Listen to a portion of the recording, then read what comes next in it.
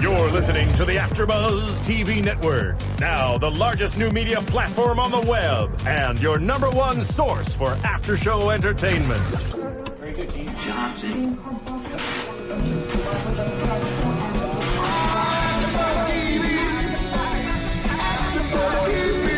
From the AfterBuzz Studios in Los Angeles, California, presented by Maria Menounos and streaming live thanks to Akamai Technologies, this is AfterBuzz TV. Hey there, RWBY fans, RWBY super fans. Welcome to the very first RWBY After Show here on AfterBuzz TV. We're so excited to cover this show. It's an internet phenomenon. We're here talking about Season 1 in its entirety before Season 2 begins. I'm Matt Lieberman. Joining me all season long, fantastic panelist Patrick Dees is here. Thank you, sir. It's good to be here again. It's good to be podcasting with you again, sir. I know. It's a pleasure to see you again. Too long. And our resident RWBY superfan and historian, if I can go so far, Katie Cullen is here. You may go there. Salutations. Yes. Nice. And we have two very, very special guests with us here via Skype.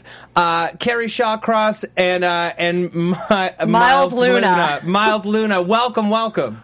Thanks for having us, guys. Yeah, absolutely. We are thrilled to have you. Thrilled to have you. Now, I'm just so that everybody knows, I'm very new to the show, but I was incredibly impressed with everything that I've seen. I'm really, really excited to see and hear how you're going to expand it into Season 2.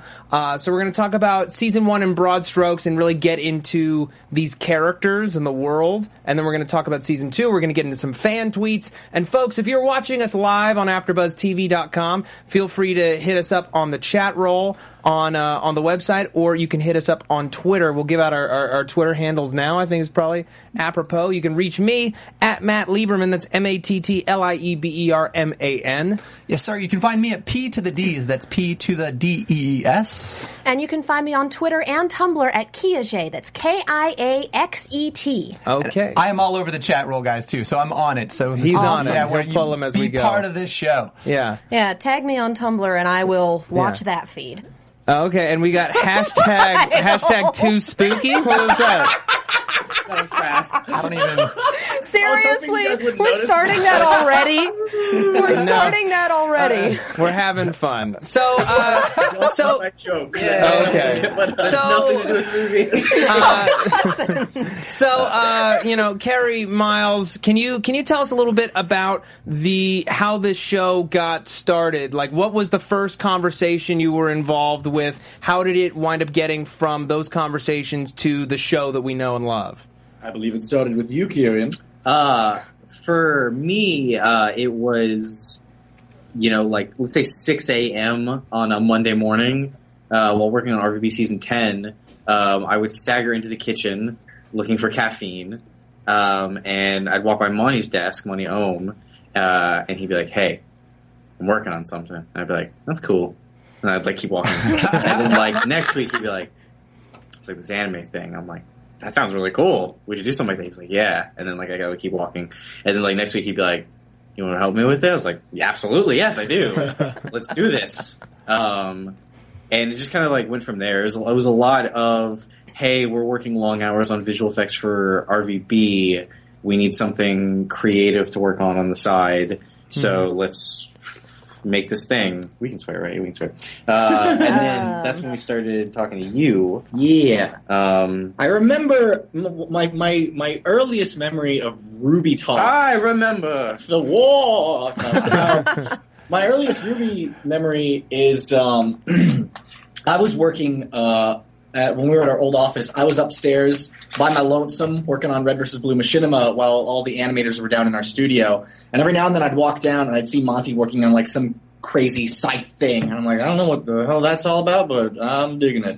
And then one day we all wanted to go out and get lunch, and Monty and Carrie approached. And they're like, "Hey," we had our robes on, hey, a tome. Pulled up in a van and threw him in and drove off. Yeah. That sounds about right. Yeah. It was more like, "Hey, we're going to go to Texas Landing Cattle and get some steak. You want to come?" And I was like, "Yeah!" And then they drop a steak in front of you, and as soon as you took a bite, it's like, "That's payment for working on this first season, pal. Listen. Enjoy it." This is the blood pact. You've signed it. Yeah, you've signed it in cow's blood. Delicious cow's blood. It was a bunch of Yeah, sure, cow's blood. It was like Little Red Riding Hood, fairy tale influence, team names, color names. There's a world and it's crazy. Did I mention Sniper Scythe? And I was like, whoa. I'm dealing with some red and blue Space Marines right now. Yeah, That sounds really, really cool. Get back to me on that. And they worked on developing some stuff. And then At the beginning, it was just a lot of like, here's an idea, here's another idea. Yeah. Here's another idea that breaks the first two ideas. So, but that one's cooler, so let's do that instead. yeah. There's just a lot of just like, What do we like? What do we think is Yeah. the coolest? Like, all of us will just keep throwing in ideas like, what if we go this way with it? What if we go that way with it? And eventually the three of us all decided on a few set rules and characters and story ideas that we wanted to stick to. And then at one point, we all kind of decided, okay, Monty's working on, like, action and, like, the design and the look of the show, and he kind of had us go off and start writing the first episode. Yeah. And the idea was he was going to show Matt and Bernie, the owners and founders of Rooster Teeth, he was going to show them the first trailer that he made, and then we were going to back it up with the script, and essentially we were just going to go, Right. And apparently that strategy worked out pretty well for everyone involved. Yeah. So getting into sort of the scripting of this first season, we spend a lot of time getting to know our main characters, forming Team RWBY, getting over some initial stumbling blocks in terms of getting to know each other, and then sort of getting into, or just barely peeling back the mythology of the Faunus and the White Fang. Now, one of the tweets that I got, and let me see who sent it to me. Was about the relationship between hunters and huntresses and the police, and I'm just kind of wondering. Yeah, they're using dust. They have auras. They have these weapons to help kind of fight crime and to stop people from doing bad things. What is their legally, what jurisdiction do they have? Do they have a jurisdiction, or does everyone just accept that they just can? Well, Cop Joel and Cop Bernie are kind of stunningly useless in this. I know. Well, they work very hard. subtly. Okay? Yeah. Maybe to the untrained eye, what appears to be shenanigans and buffoonery, actually very serious buffoonery. Yeah, and I want to give that the credit for that tweet to at Glenjamin Esquire, Glenn Caulfield. I like it. all right. Yeah. Not to give away too much, Yeah. we are going to. One of the things that we're going to do with Volume 2 is answer a bunch of the questions that we didn't have time to answer in the first volume, and start developing more on the world and how it works and all these things. So.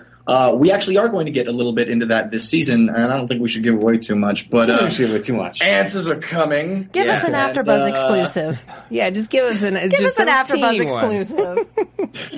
They work together on some things. Yeah, some- I mean, I think it's a they're definitely respected probably a little bit more than the police force. Exactly. Yeah. I mean, like, Huntsmen and Huntresses have a little more weight to carry around with that title. right. I mean, they come in on the important things. Yeah. Right. You know? So would you say that they're effectively elemental SWAT team, perhaps? This sounds like a great band name. Yeah, it does. So yes. Yes. That's my Nine Inch Nails cover band. Right? I'd watch a double bill of Nerf Herder and elemental SWAT team. Yeah. 100%. First in Yeah. line. Cool. VIP tickets, front of the pit. Oh, yeah. Yeah. So let's talk about Team RWBY a little bit. Like, where did you come up with the conception of these characters? What kind of voices did you want in the mix? And since obviously late in the season we learned that Blake is a Faunus, was that something that you had always intended to put in there to make sure that you have a connection to that side of things, or did that come later?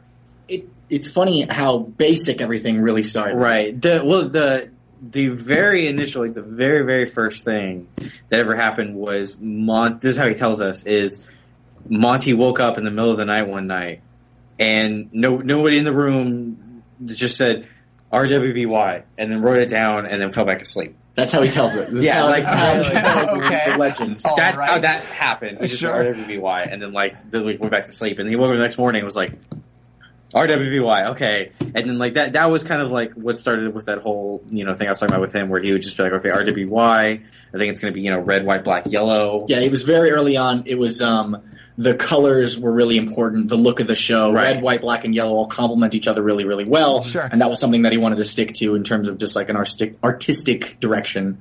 Right. I think the very super basic first talks of the 4 girls was Little Red Riding Hood. She's a sweetheart. She's kind of wild, little wolfy. We have a pretty princess kind of girl, a ninja girl with cat ears, and like a badass Goldilocks. And that was like the initial pitch that he gave to us. He was like, these are our characters. Yeah. And then again, it was just.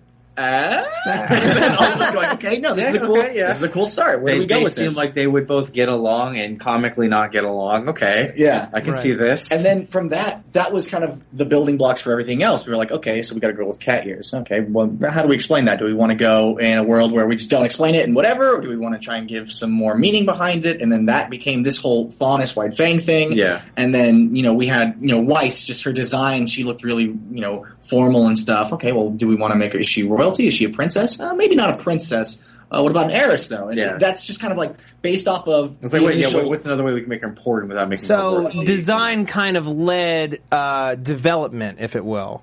Just like the colors led to the designs, led to the character personalities. All right. Do either of you guys have any season 1 centric questions? I can keep going. I'm really curious to see. Please, you go ahead. Absolutely. All right. Mine are all very specific and potentially spoilery. So you first. So again, I want to preface this comment with this is absolutely the first anime I've ever seen. So I host a weekly video game podcast, and kind of in a Venn diagram of like interest, there's a lot of overlap. So I was really excited to like kind of dive into this. And what intrigued me was that you have like ostensibly 6-7 minutes to like develop characters like at a shot, right? 6 to 10 minutes. And how did you go? What was that process as you were going into the writing room and saying, hey, like how do we share a lot about the characters? How do we deliver a lot of exposition in almost no time at all? Yeah, and how do we be effective? And it worked. Like, I mean, you're really endeared to these people really quickly, but like, how did you go into that writing that? It felt like a challenge. Here's how we went into that. Yeah. Okay. Carrie? Yeah, Miles? How the fuck are we going to do this? Excellent. All right. And we are now rated mature on iTunes. It was such a short time frame. Sure. It was really, really scary. Yeah. The first season was super scary because of all the reasons you just mentioned. Yeah. It's like we don't have a lot of time. You really just have to like throw the character at the audience and hope that they don't immediately hate them. Yeah, I mean, the first thing we did actually is when we were still developing the whole series as a whole, we weren't sure how many episodes we were going to do at first or anything like that. So the first thing Matt asked us to do was to write 6 episodes. And we thought, okay, we'll do 6 episodes. And that took us basically where the first 6, we'll say, I guess the first 8 episodes. Took us all the way up to the Nevermore. All the way to the Nevermore. And we wrote that, and they were like, oh, okay, well, this is good.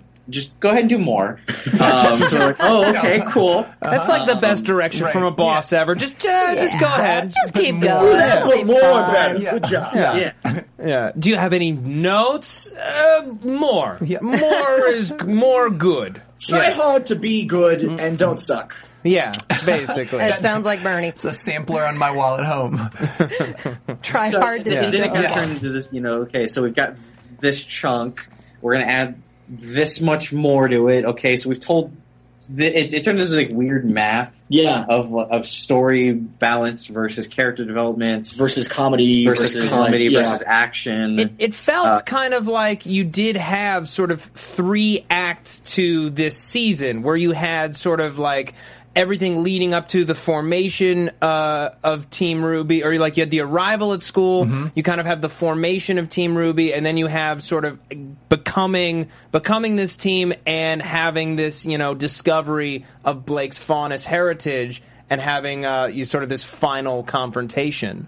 Yeah, I mean, I think we also we've learned a lot from just watching RVB over the years and how Bernie and Matt did it, in that we knew that we liked what we wrote for the entire thing. We were happy with that, and we knew that our audience had gotten used to kind of this delivery method of here's a little bit, all right, here's a little bit more, all right, here's a little bit more. which, I'm sure they scream at their computers a lot and go like, what? No, I want more of this now. Right. Oh, but, yes. I mean, it definitely seems like, that's kind of that has started as the Rooster Teeth way is, it's like, hey, we're going to make a movie, but over time. Right. Sure. So I think a little of the pressure came off there, just knowing that it's like, okay, this is an established thing we've done before as a company. Then going forward with Volume 2, we kind of learned from Volume 1 that it doesn't necessarily translate perfectly, like going from this type of show that Red vs. Blue is to the type of show that RWBY is and the type of show that people expected it to be. Right. People see an anime and they expect, 22-minute long, full 3-act story every episode, and you can't always do that. Yeah. So we learned from that, and we busted our asses, and in Volume 2, we're actually going to have 12. How many is it? It's 12 12-minute episodes. Yeah, 12 12-minute episodes. Minimum of 12 minutes per episode. So Okay. really, really, really fought to extend the length of every episode to try and get even more character and story and world building stuff into every episode. Well, because it's incredibly hard because you've got character, you've got world building, and then you've also got a commitment to having kick-ass action. So how do you fit it all into 6? And I'm lucky enough that I was able to binge watch it. I have to imagine that you faced your fair share of pretty angry comments from people, especially during the whole forest sequence, which is chopped up into so many pieces. That are just like, what? No, I want what? Stop it! Hey. We're Rooster Teeth fans. We are well trained to watch 3 to 5 minutes and wait a week. Yeah. Large grains of salt came with the comments. Yeah. Do you remember any that kept you up at night? Any choice? Oh my god, yeah. There was a few. There was one. Can I talk about the Jean arc? As we call it. Oh boy, here we go. I remember there was one comment that I was just like, oh, that was I thought this show was called RWBY, not Juniper. Man, we're focusing way too much on Jean. Because one of the things that we wanted to try and do early on was to show that this wasn't going to be a show that focused solely on Ruby Rose as a character and only on Team Ruby. We wanted to have an ensemble cast. Sometimes we might focus on a teacher or a student in another team. We wanted to have maybe even villains for certain. We wanted to we really wanted everybody to enjoy all of the characters. And originally, the way that things got broken up, we didn't realize with weekly releases by doing the Juniper and the Jean and Pierre kind of storyline and Cardin storyline. The way it was broken up, it was like a month of Jean, and then we had 2 really, really big weeks of Blake and Team RWBY. But because they were split up differently in terms of we had the same amount of time for both story arcs, except one was split up over 2 weeks and one was 4 or something like that. Yeah. Everyone was like, "There's way too much Juniper." I was like, but technically there's not. I'm sorry. If you look at the total runtime, you'll find that. If you look at the numbers we crunched too. Well, better be worth it. It better pay off. Come on. There was one that was like the pebble in my shoe constantly. I was just like, nah. Yeah. The comment thing really interests me because, if anything Rooster Teeth puts out there, the community is incredibly vocal. They're a very tight-knit group, right? So how has that community influenced the development of RWBY to this point, maybe in Season 1, and how much of that feedback carries into Season 2? It's definitely, with RWBY in particular, the feedback kind of has to immediately apply to the next season, right? Because we're so far ahead in development by the time these episodes are coming out. Which I don't know that everybody realizes. A lot of times it's like, why didn't you read my comic from last week and fix everything in the show for the next week? But we can't all be South Park. We can't all make a show in a week. It's not Red versus Blue. Yeah. Exactly. I've just been up for 30 hours. But it's one of those things where it's like you have to every week you sit there and go okay, hey, cool, good comment. Oh, bad comment. Okay, man. Okay, good comment. Okay, oh, bad comment. And then you kind of think about that at the end of the season. We spent a lot of time at the end of the season. Okay, what do people like? What do people not like? Mm-hmm. What do we still want to do? What do we still want to do? Right. And how is it now going to be different? So, I mean, we spent a lot of time in Volume 2 trying to address the thoughts and concerns that people had and still trying to keep the things that they liked in Volume 1. Right. Agreed. I think it's one of the beautiful things about the internet is that you do just get instant feedback. Sure, some of the times that feedback is just really loud caps lock garbage. Right. But other times it's really, really sometimes it's really insightful, and sometimes it's just really, really nice to just read, like something that you spent hours and hours and days and nights and weekends on. And someone says, wow, that was really, really awesome. That totally made my day. And just that one comment, you're like, that made my day. Yeah. It was worth it. Absolutely. And you see all of those on Tumblr every day. Yeah. Well, you learn, like, okay, I'm in a good mood. I want to stay in a good mood. I'm gonna go ahead and stay on Rooster Teeth. And not read YouTube comments or something. You know, it's like, or it's like, oh man, you know, I'm feeling good. I can do this. Let's go. And then you go in and you're like, nah, why did I do this? This was a mistake. Well, when you read those all caps locks, like these grammatical like disasters, when you read those, how do you just let that slide off you? To a certain extent, you have to like incorporate that feedback, but like also like, okay, pump the brakes a little bit. How do you develop that thick skin? I'm gonna tell you a secret right now, okay? Whenever I start reading a comment, as soon as somebody uses just like the letter U or the wrong form of there, I'm like, oh, cool, okay, your opinion doesn't matter. All right, next comment. You can't read. Unless it's a good thing, when they're just like hitting the keyboard as fast as they can. As fast as they can. Wait. Miles, Carrie, what if he was saying just letter U are great, and you stopped at the letter U and you didn't get to read the are great? Their opinion doesn't matter. It's the rule. It's just statistics. So do you ever do the Shannon McCormick Tumblr freakout voice? You ever read a post in that? Oh my God. You Tumblr a lot more than I do after episodes. Yeah, so Tumblr is a very emotional place. Yes. Yeah, sometimes it's very negative and weird, and sometimes it's really positive and happy, and sometimes it's really positive and weird. But my favorite is the all caps, oh, Ruby, my BB, please, no, you cannot do this. Oh, the BBYPLS is like the silliest thing I've ever seen. BB, please. I think that's my favorite like dumb Tumblr thing that I've ever seen. I love it so much. I want to read another fan tweet from Lupita Martinez at Bubbly Bunny. She writes, "What are some things you would have changed in Volume 1 if you had the chance?" That's a good question. If we had the time and ability to do it, getting rid of the shadow people would have been cool. Yeah. All right. Spot the main character. Yeah. It was just something. It's just a production thing. It's just like, hey, we don't have the time to make a whole bunch of random characters, so we looked, and it's because we looked at animes like Soul Eater, which will have just like a gradient background. Like they don't draw every background character. A lot of times, it's just like blank people silhouettes. But we just learned from Volume 1 that doesn't carry over as well into a 3D anime trying to look like a 2D anime. Especially when we have this, super colorful environment. Yeah, exactly. Real quick, you guys, can you mute the AfterBuzz stream, please? Mute the AfterBuzz live chat on your end because we're getting like little pops when people bring stuff up. We can still hear you, I promise. Yes. See here. And we love the chat. Bum bum bum bum bum bum bum. Are you doing filler music, Stephen Lemieux? Yeah, pretty much. Was that The Price is Right? That was It the was. Price. That was The Price is Maybe. Yeah. The Price is Maybe. Okay.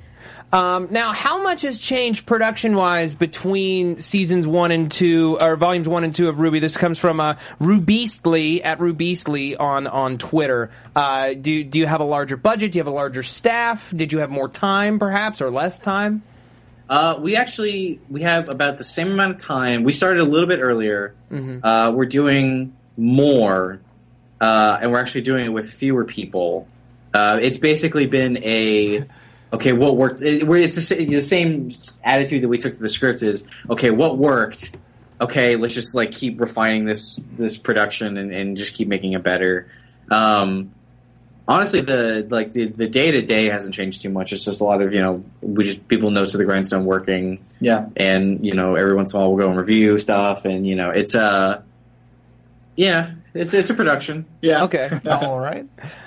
In terms of your sense of humor, the sense of humor on the show, I think, is very well defined, and I'm very curious as to what what anime you pull from in terms of injecting it and the way that you inject it. I feel like there's a lot of visual tropes that come right out of different anime, and also maybe just other comedic influences that you guys have. There's definitely there's a straight up reference to Samurai Champloo in there. Oh yeah, Which one? Which part are you talking about? Overall, it's not. I don't think it's the thing where it's like we're watching something. It's like, oh, let's do something like that. I think it's just a lot of our. I watch a lot of anime, and my mom watches a good bit too. It's just a lot of I think it's just comedic timing kind of comes from that. Yeah, more than anything else. Honestly, too, essentially the rule that we established, not like a rule, but something that we just kind of learned, is the writing process for the two of us is essentially we're at one of our apartments. One of us has a laptop. The other one's either walking around with a sword or something, or just rolling on the ground. Sure. That sounds about right. Yeah. And essentially, if we say something dumb but it makes both of us laugh, we're like, all right, let's go in. Yeah, we definitely had. I'm really excited. We really goofed up Ruby a little more this season. Ruby's a little bit more of a young goofball. And she was pretty silly in the first season. Yeah. Here's what rule of thumb is: we have we usually write when we're writing, we do about 2 episodes a week. Yeah. So we'll start the day off a lot of times with reading everything we wrote the day before. And our rule is if it makes us laugh, we keep it in. If it doesn't, then we probably fix it. Yeah, right. What level of notes process do you deal with, both from Bernie and the team at Rooster Teeth and from Monty? Because I feel like he's handling more the visual side and the action side, or at least that's kind of what I'm hearing. How does that collaboration work? It's interesting. Yeah.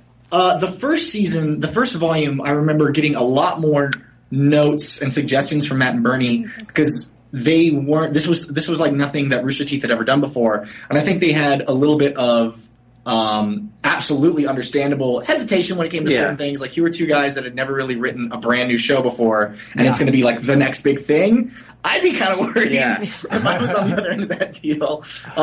And they're not super familiar with anime and the type of show that we were going for. But after they saw that it worked, they were like, "Oh, cool! You kids just keep doing this thing." Yeah, I say. I mean, definitely the biggest, especially for Matt and Bernie. I feel like the round of notes we get is at the very beginning when we say, "Okay, here's the outline for the season." Yeah, it's like they help us a lot in crafting what the flow of the season is going to be, and what content is going, what episodes. Does this episode feel too light? Does this episode feel too heavy? Have we distributed the fights evenly? Like that kind of stuff. Really good at pacing. Mm-hmm. So I mean, so basically, once we get to that point, we sign off. We're like, okay, this is what we're going to do, and then we kind of go off. We'll get some notes from them, but definitely went. There weren't as many this year at that point of it. And then with Monty, it's he's the one we the three of us work together to kind of get the story of the season. Like what's going to happen? It's like this is going to happen this year. This is going to happen this year. This is going to happen this year. Monty will say I really want X and Y. Yeah. That would be cool if we had that happen. In the story this season. So then we'll go off for like a week and be like, okay, here's what we think it is, and then he'll go, this is good, but I want to add this, and I don't like this anymore. We're like, okay, and then we rearrange some stuff, and and he's like, yeah, and then we basically just start writing, and every week we'll just send him the drafts, and he'll read them and go like, oh, this joke's really funny. Maybe we should do something like this now, and then we'll incorporate that down the line, kind of thing. So it's just definitely continuously moving process. Yeah. Sure. So how many years in advance do you have this plan? Do you have the idea for the entire storyline, or is it? Years. Do you know where you're going with the whole series? That's actually a good question. We actually do have from before we even started writing the first episode, we wanted to plot out where we wanted this thing to go. And obviously it's open to change and adaptation as we go along. It's like you said, it's a constantly changing beast. But no joke, we have years of story kind of planned up, and we definitely have ideas for where the volumes are going to take us. Yeah, it's important to us to have this pacing not only through the season but throughout the entire series. So it's more than anything else. It's just something. It's like, hey, want it to be here later. So like, let's strive toward that. Yeah. One of the shows that your series reminds me of, and this is 100% a compliment, is obviously it's going to draw comparisons to Avatar The Last Airbender and The Legend of Korra. And what I really appreciate about those shows are that they matured with their audience, the same way that, say, the Harry Potter series matured with its audience. Yeah. Is that kind of very much on the forefront of your mind in developing these years of story? Is it going to get darker, or does it have a relatively similar tone throughout?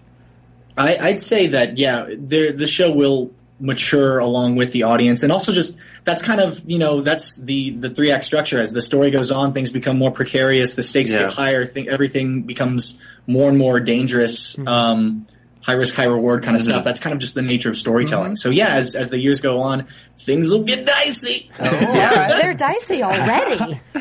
Well, I'm curious to see you guys, so during the writing process, I mean, you guys are 2 guys. How is it, and you're writing for largely a female cast, has it been a challenge to write, empowered, strong women? And because I feel like it's resonated with both genders. I'm just curious to see what your experience has been as guys writing for women. All right. So I'm going to be real. Break it down. Please be real. Some truth bombs. So everybody's Please be real. Wow, you guys are pro ladies, woo, that's awesome, equality. And I'm sitting here we're just writing a story about kids. Yeah. It's I don't know, I don't really think of them. I don't know that it's in our mind when we're writing this. I don't think we're ever they're women. We're not thinking hey, they're these strong characters doing these things. We're just hey, they're these kids. They're put in a situation. Yeah, more than anything, we just see them as kids in an outlandish situation. Yeah. Okay. People. They're people. Which I think makes it look like we're not trying too hard. So I guess that's part of it. Yeah. I don't know. Probably.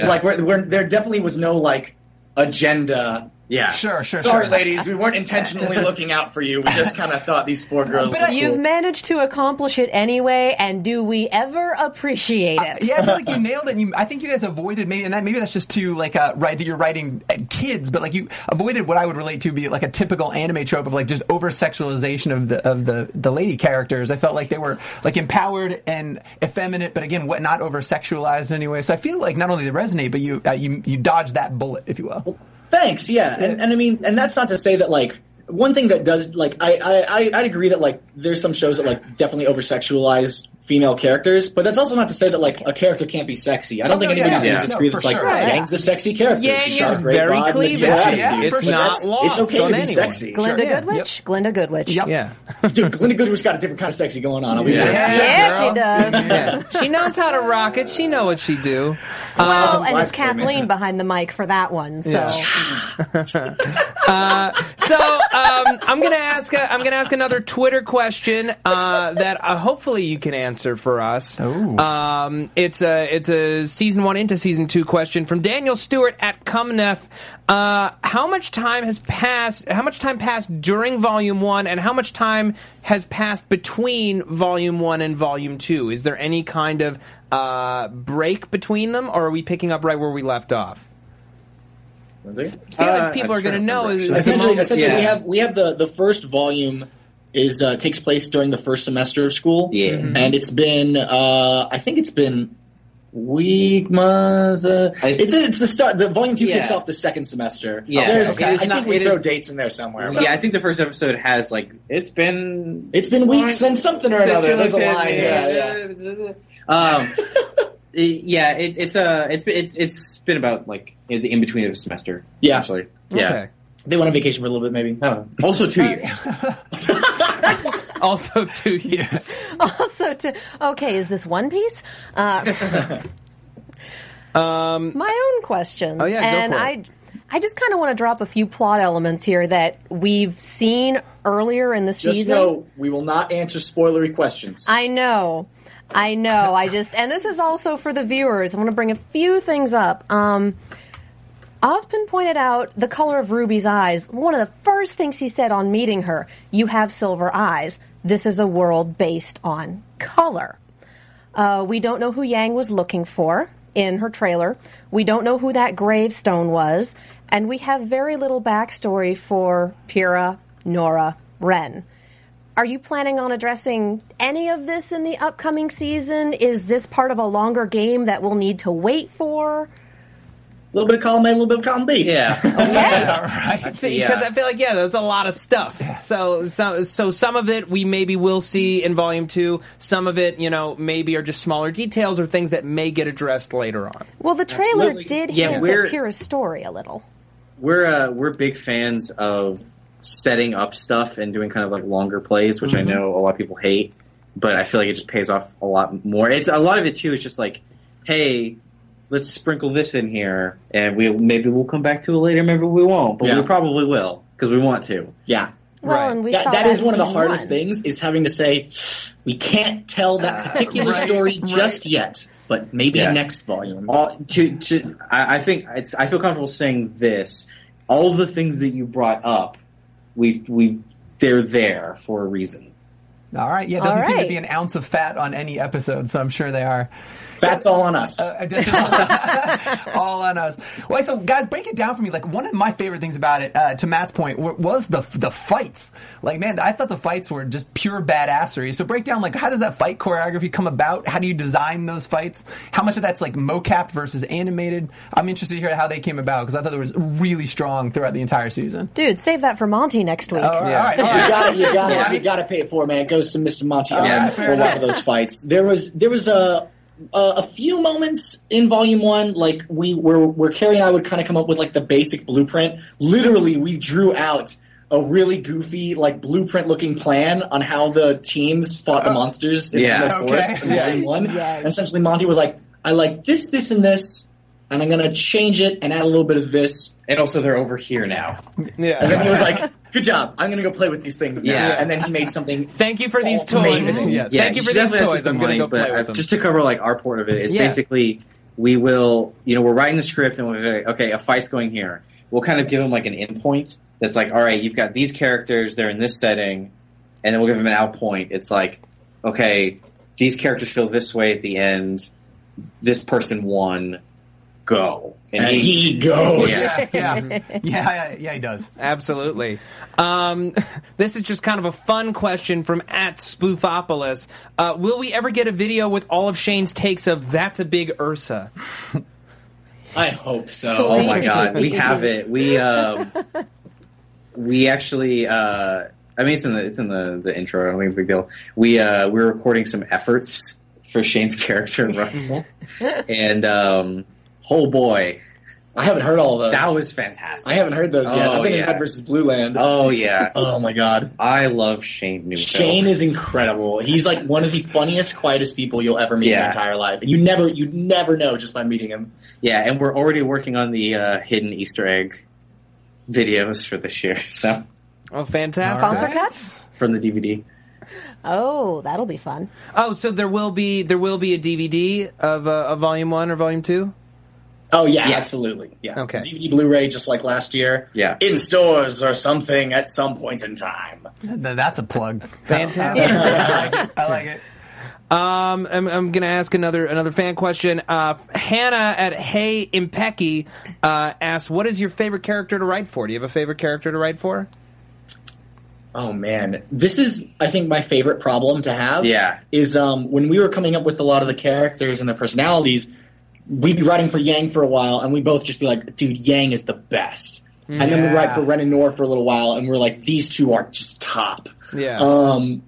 And it's nice not being... It's such a mom and dad answer, but it's so hard to pick a favorite out of all of our little ladies. Sure. Mm-hmm.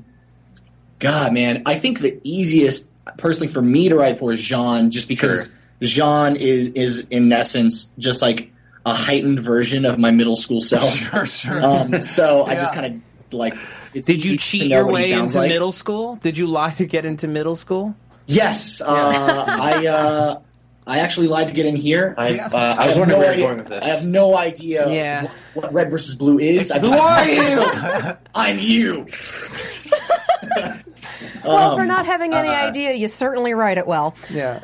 So answer and just say Ruby. I think this year, just because it's really fun. Ruby was super fun to write this year. Great. She's just a goofball this volume. Wonderful. So, flip side of that, what's been really difficult to write? Is there a character where it's difficult to get into that headspace? Has there been a scene or an arc where you just keep throwing it down on the desk and going, "What do I do with this?" I think for me, it would either be Weiss or Blake. Yeah. Yeah, Weiss or Blake, especially in Volume 1, had some of the more dramatic scenes, and it's really hard. It was really hard finding Blake's voice, because at first we wanted her to be very apathetic and disinterested in a lot of things, but then the character came across as kind of flat and boring, so then we had to, we made her a little sassy and more cynical and sarcastic, and that helped a little bit. But I remember writing for Blake early on was really tough, and it was also tough on Erin trying to find the voice when we didn't exactly know what her voice was at the very start of all of this. But we all kind of put our heads together and came up with something that we really liked. Okay. I think Weiss and Blake are the more difficult ones because they definitely have a lot more baggage carrying. Well, from what we've seen out of Team RWBY, they've got a lot of they've opened their bags first. Yeah, they opened their bags first. Yeah. Well, they're unpacking. They're less fun, right off the bat. They're just less fun, and you can tell because that's the thing. Nora and Yang are my favorite characters too, and I feel like it's because you can tell you guys are having fun writing them. Yeah. Yeah, it's like the characters that are just zany and woo, absolutely. It's just it's like a hyperactive puppy. It's great. Yeah. When you got to get into some heavy plot stuff, you got to take more time and make sure, is this sounding a little too melodramatic? Is this getting the point across? Is she still who she is at her core? Yeah, I feel like those are probably the scenes that we'll work on the most, for sure. Yeah. Well, and it seems like Weiss and Blake are deeper characters, whereas RWBY and Yang are broader characters that more hold things together. In Volume 1, that is kind of how we set them up. But one thing that I think is fun to do is introduce a character that you think you understand or you know, that character trope, and then to break it. Yeah. Not to keep tooting the Jean horn. But no, that was one thing that was really fun to do with Jean, was showing, we have the lovable idiot guy. And then a few episodes in, he's aware that he's the lovable idiot, and he hates being the lovable idiot. Sure. Same thing with Yang. She's a busty party girl. She's also a really, really loving and nurturing sister. We had these characters that you think you understand right off the bat, but then the more you get to know them, you realize, oh, shit. Yeah, I mean, I think to a certain extent, too, we also treated this as, real people. It's, sometimes it takes a little bit longer for people to open up. Oh, who's home? Was that Barbara? His doors are opening everywhere, man. I have another Twitter question. Now, Katie, you had said to me that the trailers, that we had to watch the trailers because the trailers are canon. Yes. And someone's asking, do the trailers have a part in the story? And if so, where in the timeline are they? Can you explain this point to me? Because I don't get how they're canon. They don't have any connection to the events. They absolutely are canon, and you will learn about them as the story unfolds. Laying the smackdown. Okay. Blake's trailer, the black trailer, explains the story behind Weiss's comment when she's yelling about how abused she is. Explains her comment about an entire cargo train stolen. Right. That's what happened in that trailer. We see Yang looking for someone, and we see Junior and the two other girls that she fights show up in the season 2 opening. And the best I can figure, we see Weiss's backstory and how she got that scar over her eye. RWBY, we still have a ton of unanswered questions. Do you have anything to add? We know how they got those scars. She's knocking them out. No, she's doing great right now. Doing pretty good. Should be working at Rooster Teeth next week. I don't know about that. That's hard to do. We'll talk about that off the air. Fair enough. Yeah. No. Talk to me a little bit about kind of the voiceover casting, right? So when you're writing, do you have a particular person in mind, or once you've written a character and people are coming to audition for that, what are you looking for? What's that magic moment where you find a voice to fit with this person that you've written? What does all that look like? For a lot of the initial characters, we kind of already had them in mind just based on who they were and what we knew they could do with their voice. Lindsay definitely surprised all of us. Oh my god, she was no idea she was going to go for what she did, and she totally nailed it right out of the gate. I mean, as much as we can, we always try to think it's even if it doesn't end up working out, it's okay, we're writing for this character now. We think it's going to be played by this character. Let's write to them a little bit. Let's. There's no reason not to. Let's include a little bit of their personality into it. Play to their strengths a bit when it comes to dialogue, exactly. And the phrasing and the mannerisms. That definitely worked for, or that definitely happened for Team RWBY. Okay, fantastic. This is a season 2 question. Sure. Are we going to learn more about Yang and Ruby's family and their past Yes. together. Like they're sisters, but we haven't really seen more than just the fact that they do have this bond. Right. And that gravestone in the Red trailer. Question mark? Maybe. That's something that we will definitely be exploring down the line. Does it happen this season? Does it happen another season? Or are you just going to have to tune in to find out? RoosterTeeth.com. Oh, believe me, we will be. Thursdays, Ruby Thursdays. Expert salesman right there.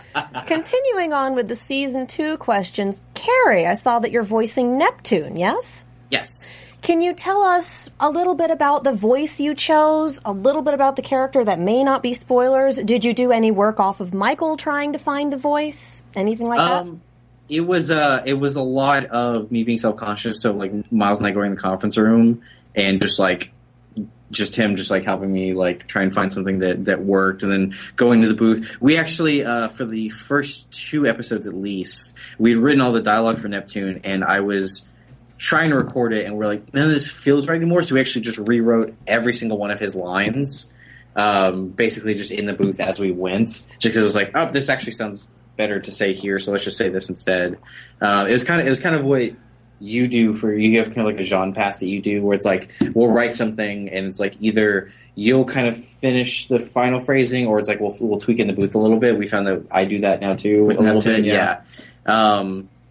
No, it was a lot of just trial and error, actually. Yeah. I'm trying to think if there's anything particularly interesting from that. I don't know, really. He's got blue hair! Whoa! Whoa! He's on Team Hot I Men. really like Neptune.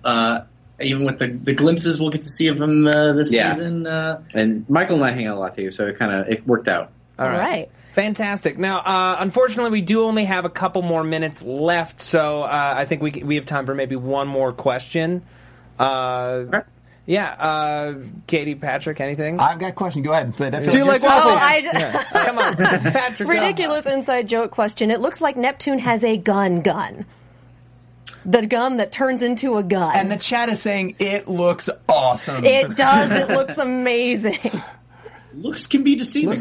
Oh, good. I'm looking forward to it. My question quickly was around the weapons. It was one of my favorite things, the weapon design. Do you have any that you just threw out that was like pretty rad? Some design that you were gonna use at some point that just didn't make the final cut that you just kind of wish was still around? There was a weapon that I can't remember if we came up with it. Is it We came up spoilers? with one for Volume 1 Yeah. Okay. that we didn't get to see in Volume 1, but we might get to see in Volume 2, and I'm so excited. Fingers Yeah, crossed. the That's beauty gotta of be this show fun. too is Oh, yeah. especially because we know there's going to be there's so many characters now and there's going to be so many later. If we have an idea for something, it's like, oh, it doesn't really work for this character we're doing. All right, well, we'll just hold on to it. Yeah, And we'll we'll see see. that Yeah. it's going to get used. Fantastic. Will we see Ozpin's weapon? There are so many theories around that cane. All right. I want to thank you both for joining us. It's been a real pleasure talking to you. Thanks, We're all guys. so excited for the premiere of RWBY this Thursday. Thursday, what time? This Thursday, I'm hoping I get all these right. It's going to be 5 o'clock for our sponsors, and then 7 o'clock for everybody. We're going to have that may or may not be the time going forward. We'll see, but definitely this Thursday, that's the time. Also, this weekend, you can see Aaron and Kara at San Diego Comic-Con. SDCC, San Diego. Yeah. as it is also sometimes referred to. Blake and Weiss, go see him. Okay. We actually have a fourth host who was not able to be with us today, Who will Megan be down there Salinas. She will be talking to interviewing them. them at Comic-Con. Too spooky. awesome. Yeah. Do you guys have Twitter handles you want to just shout out real Yeah. quick before you get off the phone? Yeah, sure. I'm at Kerry Shawcross, at KerryShawcross. And I am at Miles Luna 24. Okay. Thank you both so much for joining Yeah, us. thanks, guys. Thank you, guys. Hopefully we'll be talking to you again before the end of the season. Thank you for having us. All right. Thanks, guys. Anytime. Thanks, guys. All right. So before we wrap up here, they were fantastic. Weren't They are wonderful people. Yeah. Before we wrap up, I just want to remind folks at home, anyone who's watching us on YouTube, that a great way to support the show if you like what we're doing here. Obviously, we're going to be reading your YouTube comments and interacting with you down there in the comment section. But another great way to support this show and to support all the shows here at AfterBuzz TV, if this is your first time here, is to go to iTunes, rate and review the show and any other shows that you listen to or that you watch. It's the best way for us to attract sponsors and guests to our variety of shows. We put out between 60 and 70 hours of free after show content a week. True story. And we are going to be here. We're going to be doing this season. We're going to be doing it a little differently from some of our other shows. We're going to be doing it bi-weekly, every 2 weeks, talking about 2 episodes at a time with special guests all season long. You don't want to miss it. You don't want to miss one episode. So our next show is on the 31st, I believe. Yes, on the 31st. 7 p.m. Pacific time, and we will have Monty Ohm as a Skype guest. Yes, creator Monty Ohm. So